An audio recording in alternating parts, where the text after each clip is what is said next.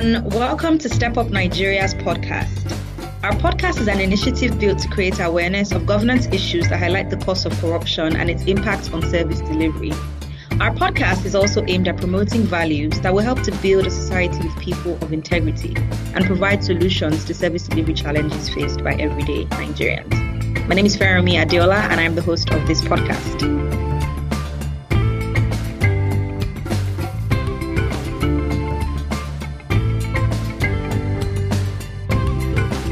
On today's podcast, we will be discussing the EndSARS protest and the case for police reform in Nigeria.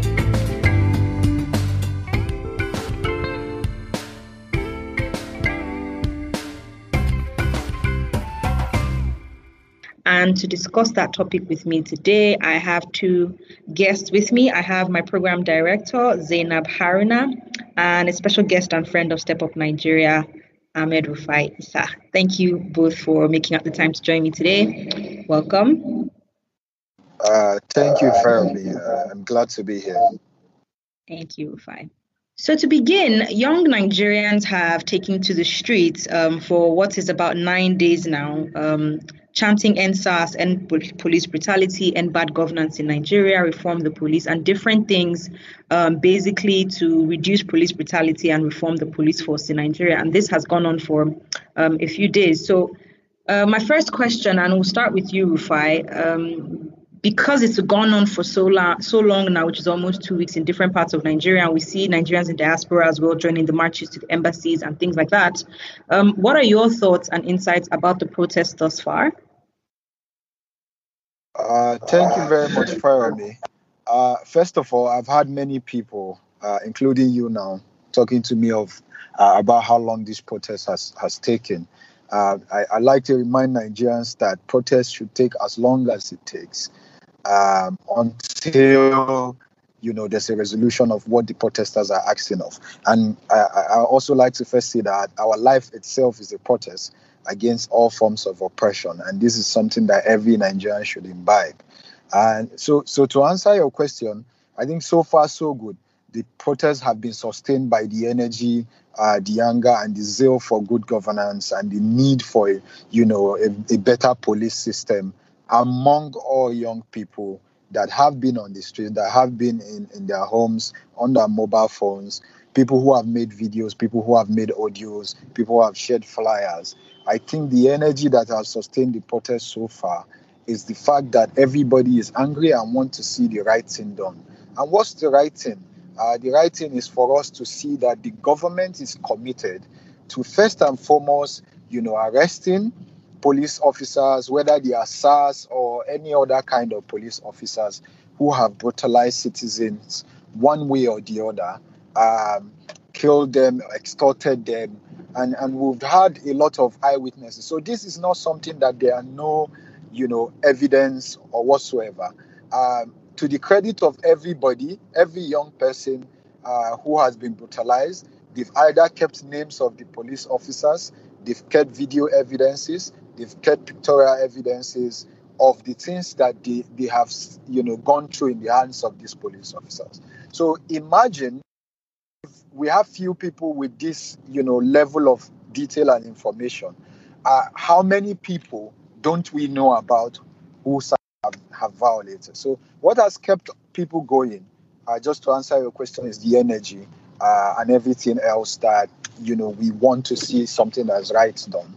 We want to really see the federal government and the IG of police commit to actually ensure that, people are arrested for their crimes and, they are taken through a proper judicial process. Yeah, thank you, Rufai. So that being said, do you believe that there's any real progress being made because of these protests? And how does that intersect with the 2020 Police Act? Your thoughts? Yeah, this is a great question. I think first and foremost, the fact that people are protesting is progress. If you understand Nigeria, I'm sure you'd agree with me. The fact that we have young people on the street protesting in itself is progress. And then when it comes to progress on the side of the government, I think we are making progress because we have seen responses from the government in terms of shifting grounds. First, we started with police attacking people with live ammunitions, canisters, and water cannons. I was at the protest when I first got back, and essentially we were chased away from the force headquarters where we went. So as I was saying, I said now, in terms of progress, we have seen government begin to outline some of the steps that they are willing to take to, accept what the protesters are saying. We've seen the Lagos state government take, actual steps that protesters, a request that protesters have handed him, and gone to the federal government, gone to the president's office to hand him over that document. We've seen the governor of Anambra State join protesters in a call for the removal. He sacked his aide, who essentially was a SAS officer who was brutalizing people in the state. And so he has fired the guy now, and he's calling for his, protection. And we've also seen, the federal government through the office of the IG, not the federal government, basically begin to change names from SAS to SWAT, which is funny anyway, but then also outline some of the steps they are beginning to take to address the issues. But again, like I said, despite this progress, young stars on the streets want to see that the first sign of seriousness for them is when every SAS officer that has been accused of something is arrested in the meantime, and we are beginning to see steps to prosecute them. Thank you very much, Rufai. So Zainab, we'll move to you briefly as well. What are your thoughts about the ongoing protest, and what type of progress do you see that's encouraging so far? I think, thanks, Verum. Thank you very much. I think there's mostly everything that Rufai has mentioned. One of the key things for me, which I always have a problem with leadership in Nigeria specifically, but on the African continent in general, is this nonchalance or insouciant attitude that they have towards governing the people. It's like, I can't really be bothered by what you people are saying, you're just talking, and it's just water off my back. There's no response, and this is a constant problem that I've had all through different governments, not just the governments that we have in power now. I remember at the height of the Boko Haram insurgency, it was so difficult to get the government to sit in front of the camera and address the people. It was so difficult to see them visiting locations where people had suffered attacks. And all of this is just constant. Even as recently as 2020, with the start of the coronavirus, it was so difficult getting the president to address people, to give them, the state of affairs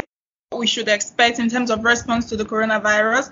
And there are some levels, we can't argue that to a certain extent, that kind of nonchalant behavior is sort of like adding fuel to fire, because people just going about their business because, the leaders are not giving direction towards what people should do.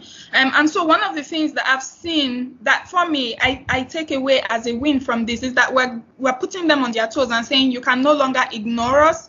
If you keep ignoring us, we're going to hit the streets and we're going to make things really uncomfortable for you. We've seen the IG of police in the past week have 2 press conferences. I can't remember the last time he did 1 press conference, and we're talking about in 1 week he's done 2 press conferences trying to address the concerns that people have raised. We've seen the governor in Lagos coming out and speaking to protesters. We've seen the governor in Oyo State go out and meet victims or families that have been affected by police brutality. We've seen the governor in Anambra State fire his aide because protesters called specifically, that person out and said, this person that is your aide, that you've given employment, is one of the people that's part of the, this brutal unit that has been set up by the police and has brutalized people for a long time. We've also seen different steps.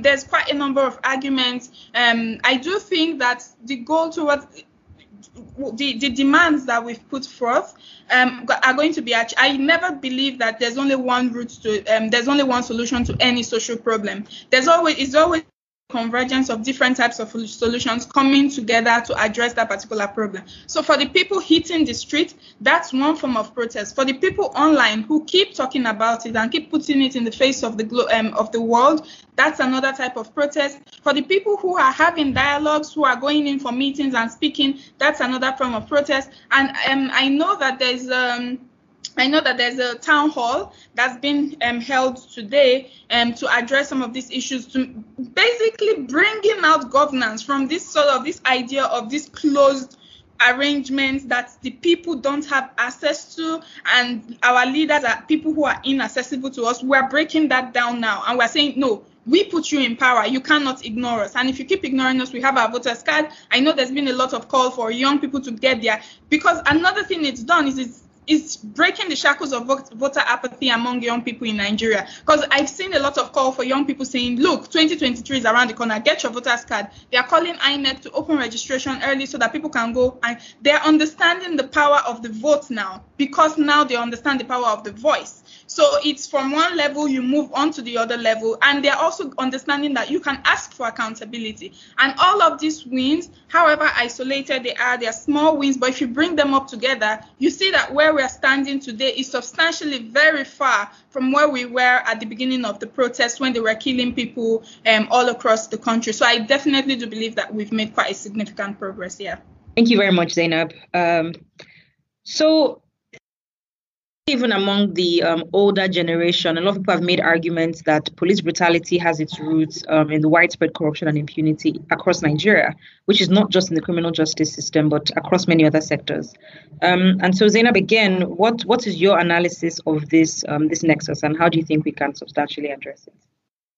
Yeah. So we know that if you look across all of the different indices and all of the different rankings, we do very poorly when it comes to corruption. If you look at the Corruption Perception Index, what are we, 144, or is it even 146 now on the global on the Corruption Perception Index?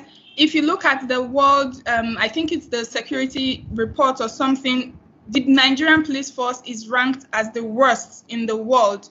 You know, if you look at some of the surveys that have been done by civil society organizations, by different organizations, I know Sarah released one early this year, was it last year, where the highest number of bribes came from the criminal justice system, the law enforcement, the police, and the judiciary. And so we see that it's not just and it's not isolated events. I was at recently the National Freedom of Information Compliance Ranking was released for 2020, and I was there, and the numbers of compliance, the ranking for compliance was so poor across all MDAs in Nigeria, all MDAs. And if you take individual systems sectors one by one, if you look at the education sector, where we do work at Step Up Nigeria, if you look at the health sector, which we've analyzed some of the reports coming out from the audit report, you see that it's not isolated. Even the agriculture sector, I know I've forgotten the name of this the NGO, the CSO that works in that area, but they highlight millions and billions of naira that have been embezzled, that have been diverted, instead of helping farmers get inputs and get access to the things that they need. So it's not an it's a culture, and that culture is a culture of impunity. The idea that my brother has a saying where he says impunity is a Nigerian, because it is this idea that I can do something with it, and it doesn't matter who it is. Any Nigerian, give them a little power. The idea that they can get away with what they are doing, they are only quelled with higher power. So there's no process, there's no system. So it's just, I'm going to bully people because I have a little power. If you go into an office, the receptionists, because they have access to getting you into the office, will be rude to you, will not do their job, because they know if you don't respond to them the way they like, they'll keep you from going in. The only person who can quell the receptionist is probably a manager from within. So the receptionist doesn't care about you. They only care about the manager, which is a higher power. The manager in turn can be rude to you, can treat you shabbily, can ask for bribe, can not refuse to do their services until maybe a supervisor comes down and says, you know what, you need to do your job. So there is no across board. There's this culture of, I'm going to do what I want because I feel like I can get away with it. And that's the culture in which the Nigerian police force exists. So they are enabled by that wider spread impunity culture, which makes them think that, I was reading an analysis of the reports, because I think some hackers went into the police force database and released some data. And I was looking at, and some of the reports were saying officers ask for guns, which is our taxpayers' money that buy those guns. They ask for guns, and what is in their request is personal protection. They ask very flimsy reasons. Why will you be issued a rifle from the Nigerian police force for personal protection? That is not your personal property. You should not be able to have access for that. And also the idea that when they go out and when they step out of the office and then they come back, how they don't account for the bullets that they've wasted, that they've used. I was watching a video where a police officer just got upset and just took his gun and just fired around him. There's just this behavior, like it's just unruly behavior. It's very undisciplined behavior, and that is because it is enabled by the wider society. So as part of our work, which is why I think our work at Step Up really is important, because it's behavioral, it's mindsets, it's attitudes towards what is right and what is wrong.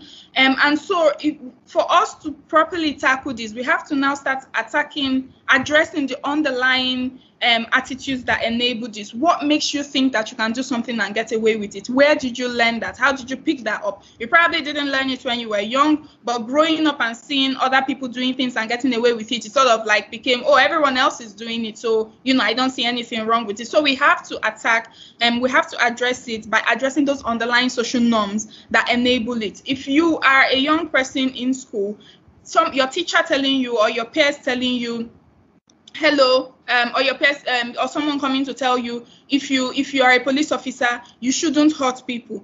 This is why you're wearing the uniform. The uniform is sacrosanct. You treat it with respect. You must treat people with respect. If young people grow up with that mindset, even if they went into a police force and someone was telling them they are being trained to be brutish towards people, they would say, no, growing up, I did not learn this. And they would go forward with that kind of behavior. Because even as much as we know now, we do still know that there are honest and good police officers within the force. They are just significantly overwhelmed by, the mass of the bad eggs and things like that. So I think attacking it from the behavioral change angle goes a significantly long way, and also ensuring that we ensure a culture of accountability and transparency within our systems, where if you do something, you know that you're going to be held accountable for it, and that's part of what the EndSARS protest is about: holding police officers accountable, holding SARS officers accountable for the actions that they've done. If you've killed someone, you have to be held accountable. You can't just be pulled back and then redeployed somewhere else. You can't just leave from harming people and then be given a cushy political appointment. You have to answer for the crime. You have to be held accountable. So that's part of what the whole protests have been about. Yeah. Okay, thank you very much for that robust response, Zainab. So I move back to you, Rufai. Some people have made the argument that police brutality continues largely because these officers themselves are underpaid and poorly treated, with very poor, no safety nets, no allowances, things like that. Do you subscribe to this argument that this is why they act in the way that they do? And if you don't, or if you do, why? I absolutely don't. And before I stress, that further, I would like to first go back and reiterate the point that Zainab made about, impunity being, the major problem we have with people in public offices, whether they are, clerks or principal officers. And this is the issue.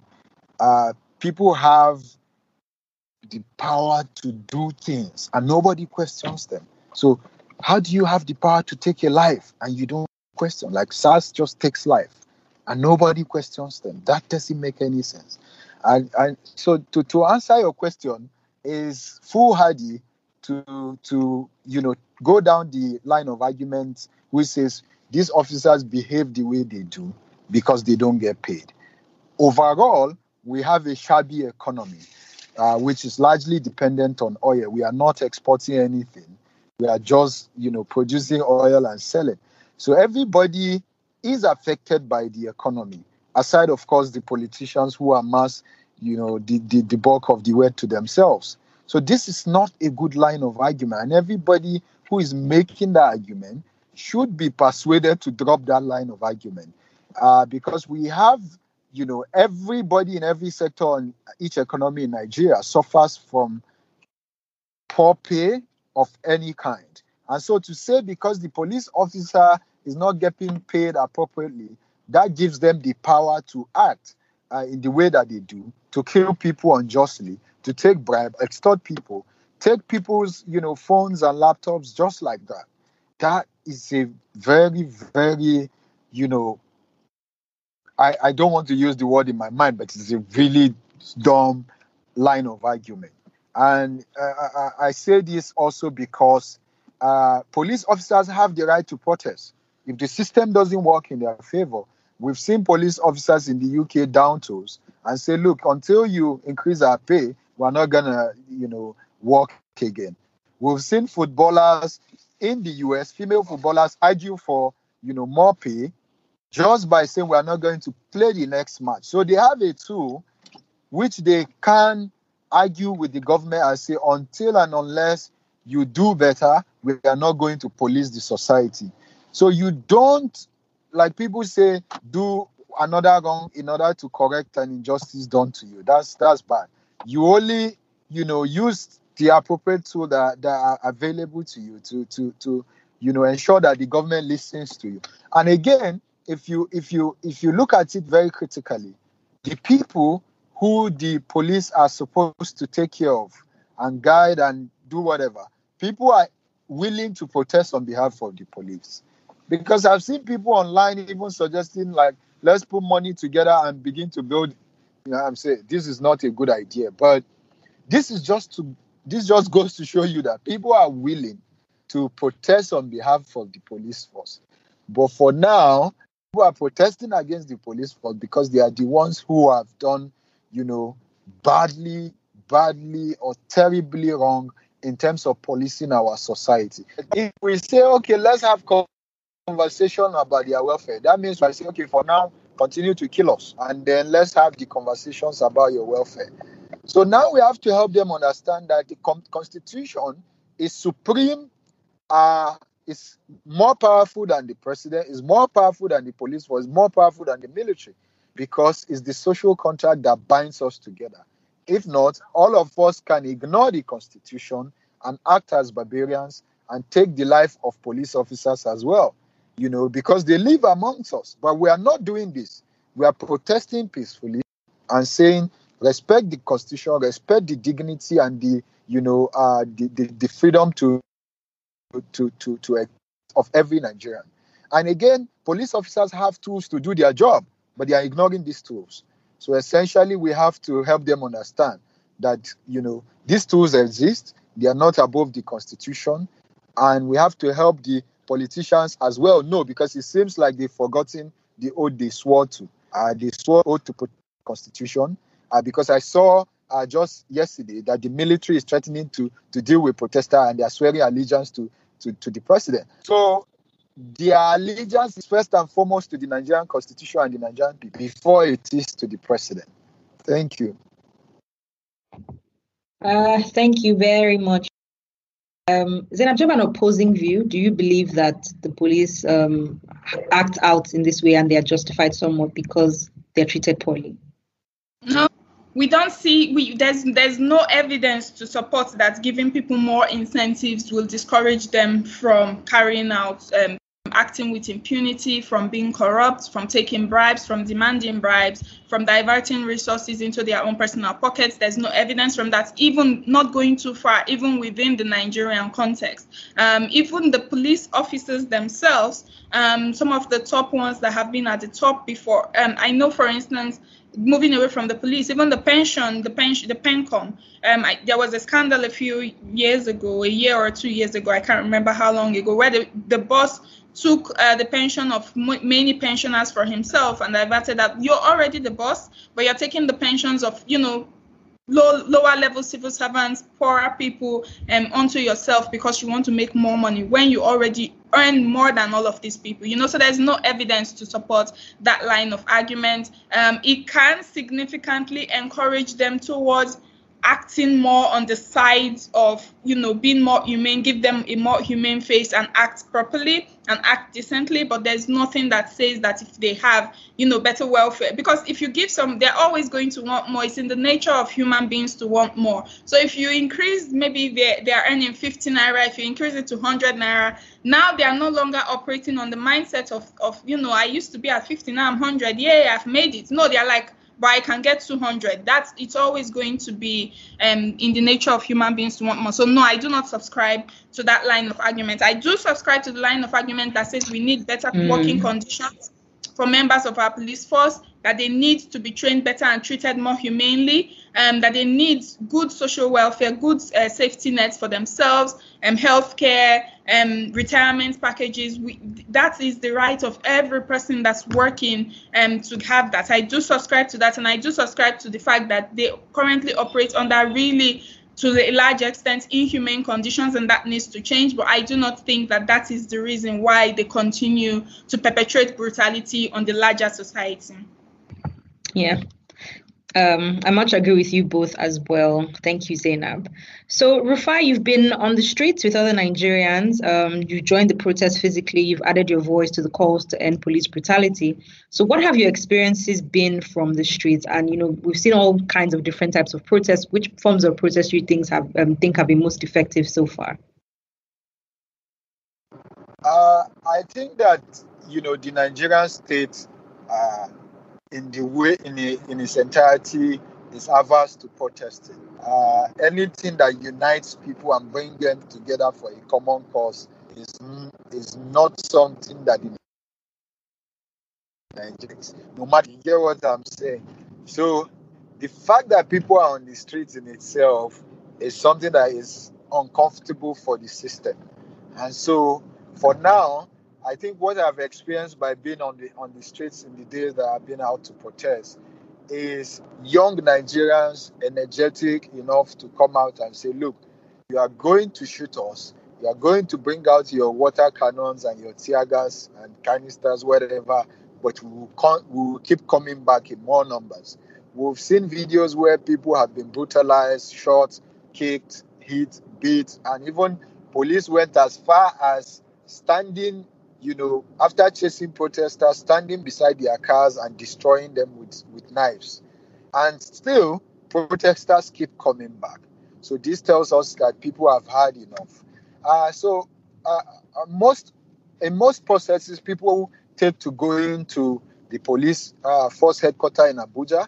In Lagos, they found the most significant place that the protests will affect the government, which is the Lekki toll bridge, because, it's a money spinner for the government. And so in Abuja, they've taken over the central area essentially, and traffic builds up every day because protesters have blocked. And we've had people who are uncomfortable with this because they have one place or the other to go to. And what we say to them is that you should be uncomfortable with a police officer having the power to take your life anytime he wants. And so this is the time to come out and protest and demand that, these things are fixed. So whether you want to go and make your hair or you are going to work, this should not be enough reason for you, because the right to life is bigger than whatever you are going to do out there for now. So we appeal to everybody that is uncomfortable with the protest for now to know that we are in the business of trying to fix, the mindset of Nigeria, fixing everything that is wrong. And so they should,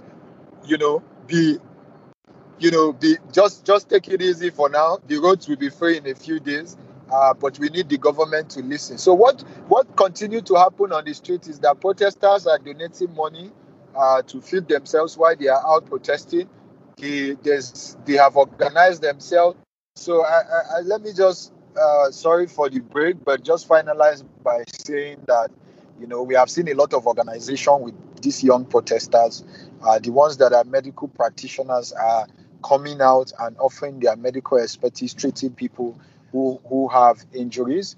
And also we have people who are good with organizing, social events, helping with the distribution of food. Some people are good with organizing funds, and they are doing that and making sure that the protest is sustained. So this is what we are witnessing, and I think this will continue a few days until the government is serious about taking action. Some of the progress we have witnessed are steps. We don't consider them as things that are effective.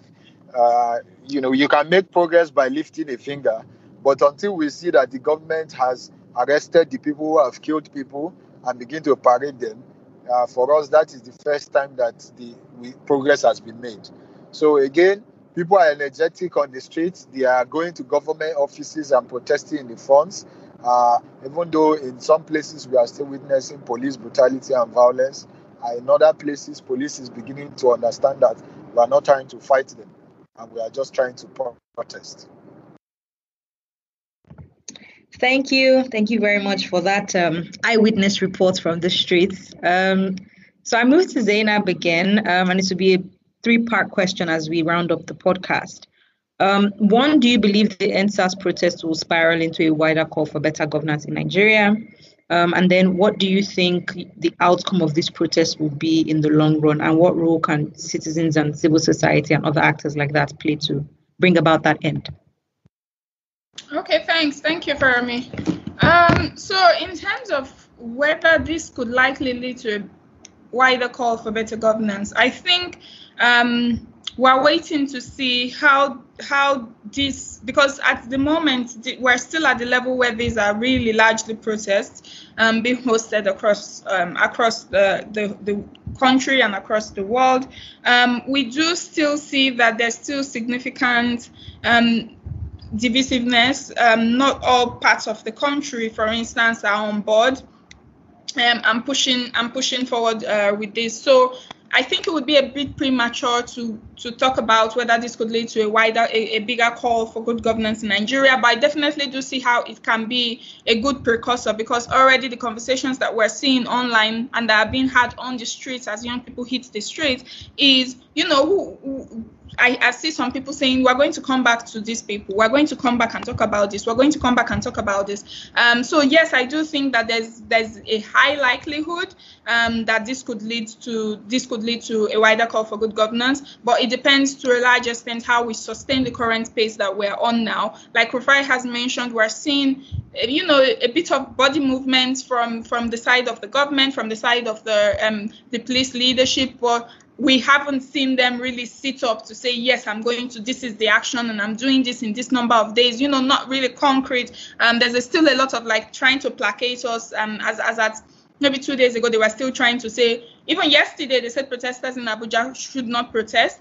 So they are still trying to clamp down on the move. They are focused on the young people and trying to clamp them down rather than taking a look at the demands that young people have made and starting to actually act on those. So I think they really need to get serious with that before we can now start talking about. And as we see, because currently the movement, the call for is not isolated. I know, for instance, in Kenya, Kenyans have hit the streets against police brutality either earlier this year or last year as well. And then different movements across the continent as well. We see what's happening in Hong Kong. So Nigerian youths also experience, there's this sense of solidarity that, we're not alone. All the world, people are facing this. It sort of gives people the confidence to say, to stand up and act, because they can see other people doing similar across the world.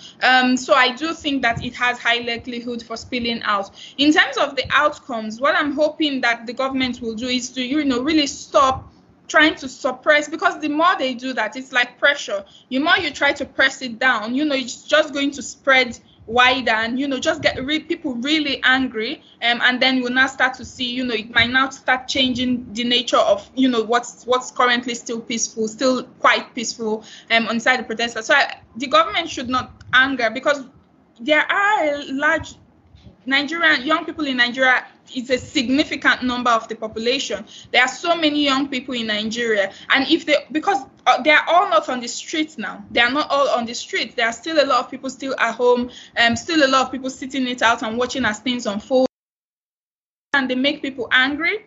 Or if they continue and they, possibly start hurting young Nigerians, because these young Nigerians on the street, their parents are still at home and their parents are still looking at them like, I don't understand what it is that you people are doing, or, I get the idea, you guys push forward. But the moment you start hurting them, then you're going to pull parents as well into this, and then we're going to have a mixture of, and, everybody's just going to be on the streets demanding. So I think they need to focus on the demands that have been placed forward and placed before them. One, they need to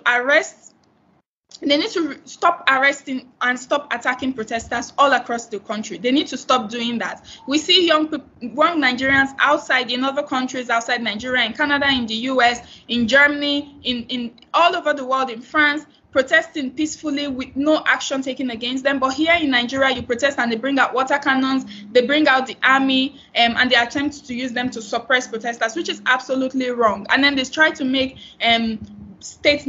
general statements trying to ban the movement. I think this is absolutely wrong, and they need to stop that. They need to allow people to protest peacefully.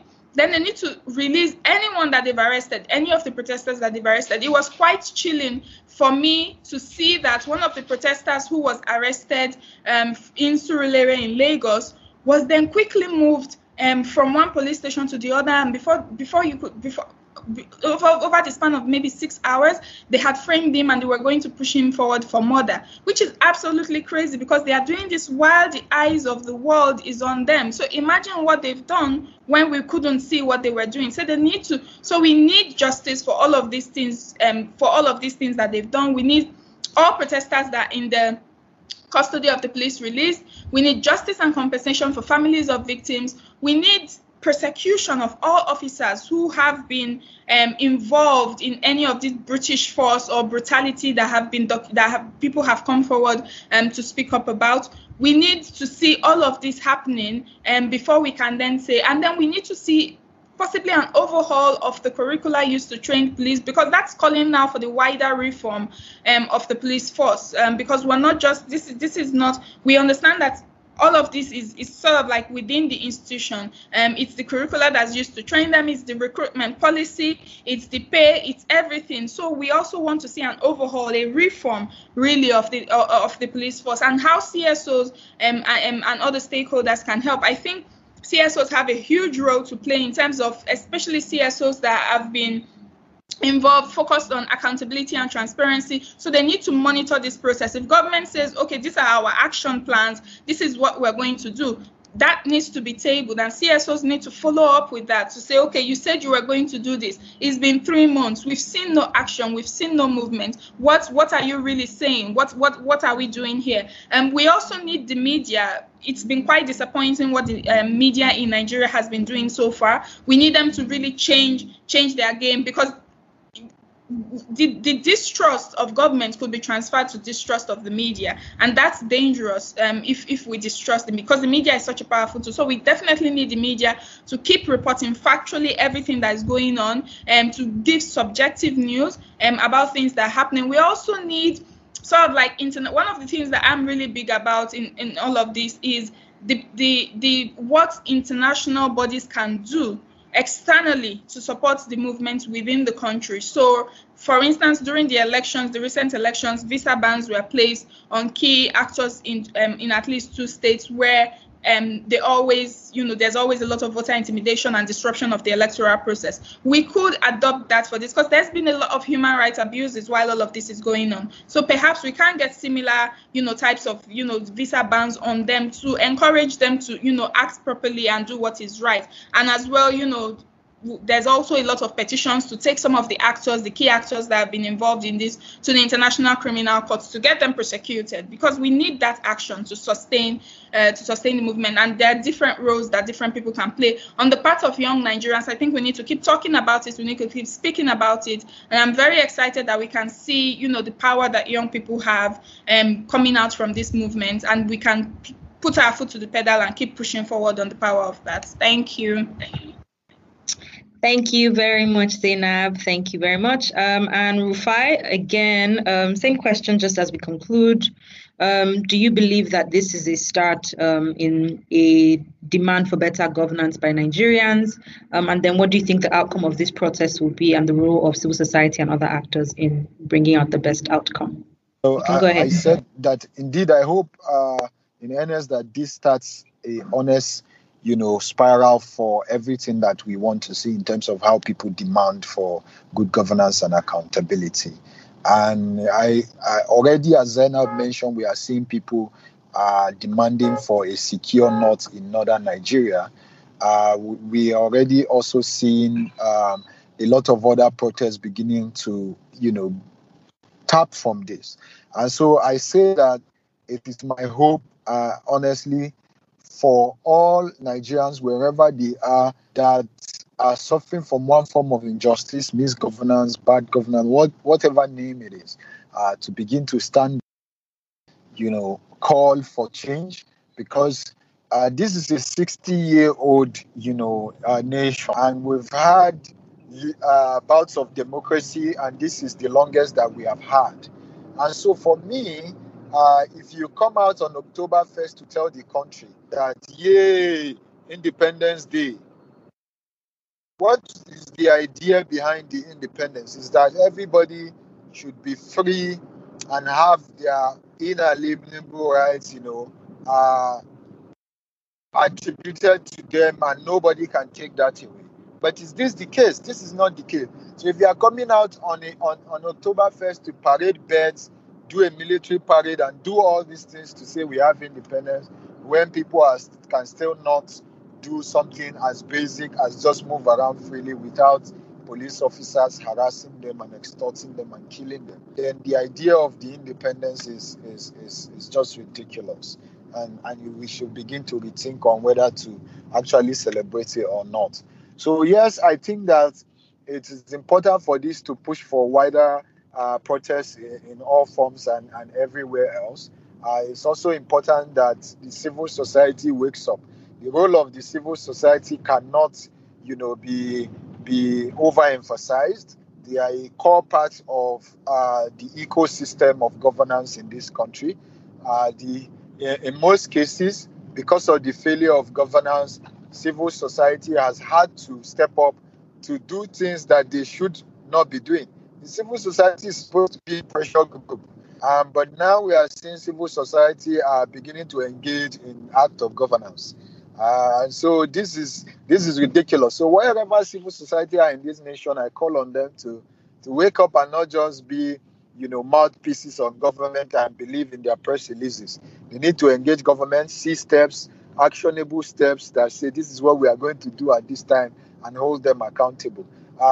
Two, the media as well is a civil society on its own, and so we refer to them as the fourth estate of the realm, because after all the other arms of government, they are the next. And for us, they are the voice of the people. But as we have seen with these protests, government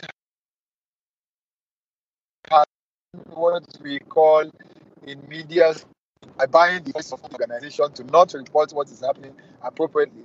People have had to, call out channels, TV, TVC, and all these media organizations. And this again brings us to the conversation of the independence of the media. Is the media in Nigeria truly independent? This is a whole conversation for another time. And so if there's a whole agitation for ending police brutality and the whole media is silent and want to report things and do what is necessary, then I think the people who call themselves editors and what have you need to begin to question the credibility of their certification and everything else they have learned. You get what I'm saying? So yes, civil society needs to wake up, the media needs to wake up, and we need to begin to ask ourselves the right questions. We need to begin to hold government accountable, because the country doesn't belong to them, it belongs to every Nigerian. So yes. Thank you very much, Rufai, and thank you, Zainab, for joining us to have this conversation today. I hope our listeners have been very well educated and entertained by these conversations on the End SARS protest. Again, on our podcast today, we have discussed the EndSARS protest and the case for police reform in Nigeria. Thank you, Rufai. Thank you, Zainab. If you'd like to follow Rufai and Zainab on Twitter, you can follow them at Zeni Harry and at @Sir_RUFFY Rufi. And remember also to follow Step Up Nigeria on Twitter. Yes, at step_up_Nigeria and on our social media platforms at Step Up Nigeria as well. This podcast will also air on our YouTube channel, Step Up TV, so also check the video out if you are listening on the audio platforms. So thank you, Zainab, and thank you, Rufai. This brings us to the end of today's podcast. Thank you very much. Thank you, Jeremy. Yeah, thank you, Feromi, for being a wonderful host. Have a great day. Thank you. You too.